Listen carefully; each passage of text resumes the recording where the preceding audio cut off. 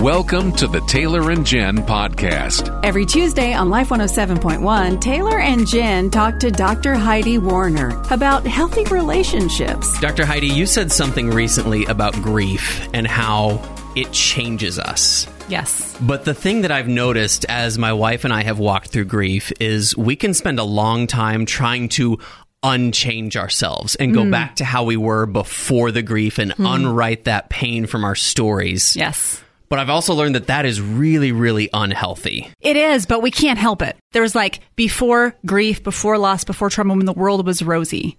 I remember at one point a pastor said, "Oh, our hearts are in heaven and we long for heaven." I'm like, I actually really like this world, right? I love it. And then I went through grief and I'm like, no, now I get it, right? Like it changes us and we can't go, but we want to maybe go back. And so as much as we try and as much as we want to go back or to feel better, that really just keeps us stuck and keeps us from really honoring the people we've lost and also making our pain available for God to use. Ooh. Yeah.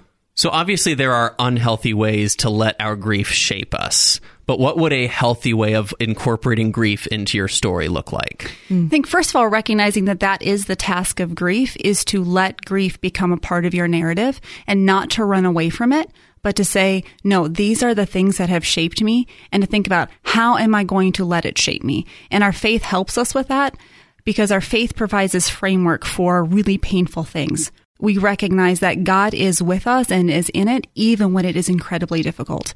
And so when we have that theology of suffering and when we have an awareness that pain is not wasted, that gives us courage to press in. It gives us courage to say, okay, it is hard for me to talk about this season of my life that involves so much pain. But if I don't, I will be losing an opportunity to reflect God's glory and His presence with me in that moment. And that's what we get here. We get the opportunity to reflect God's glory. And oftentimes that mirror gets bigger through pain. Yeah. Oof. And our challenge is to let it. Our challenge is to let Scripture shape how we see grief and not let grief shape how we see God.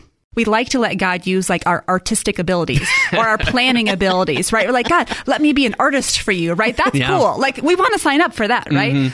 But it's a lot harder to sign up and say, God, let this hardship be used for your glory. Because what that means is talking about it. It means feeling the hard things. And it means being aware of how God has used it to shape us. And sometimes those are hard things. Sometimes grief shapes us in a way that's ugly that we don't come out of it until a while later. But God can use even those moments. We don't get a gold star for doing grief perfectly. But sometimes we want to, like, I want to grieve well. But we can't ever grieve perfectly. It's a messy process. We have to be gracious with ourselves, and we have to trust that even in it, God is working as we allow Him. The Taylor and Jen podcast is a product of Northwestern Media, a ministry of the University of Northwestern St. Paul. Is there something you'd like to hear Dr. Heidi talk about? You can send your suggestions to Heidi at life1071.com.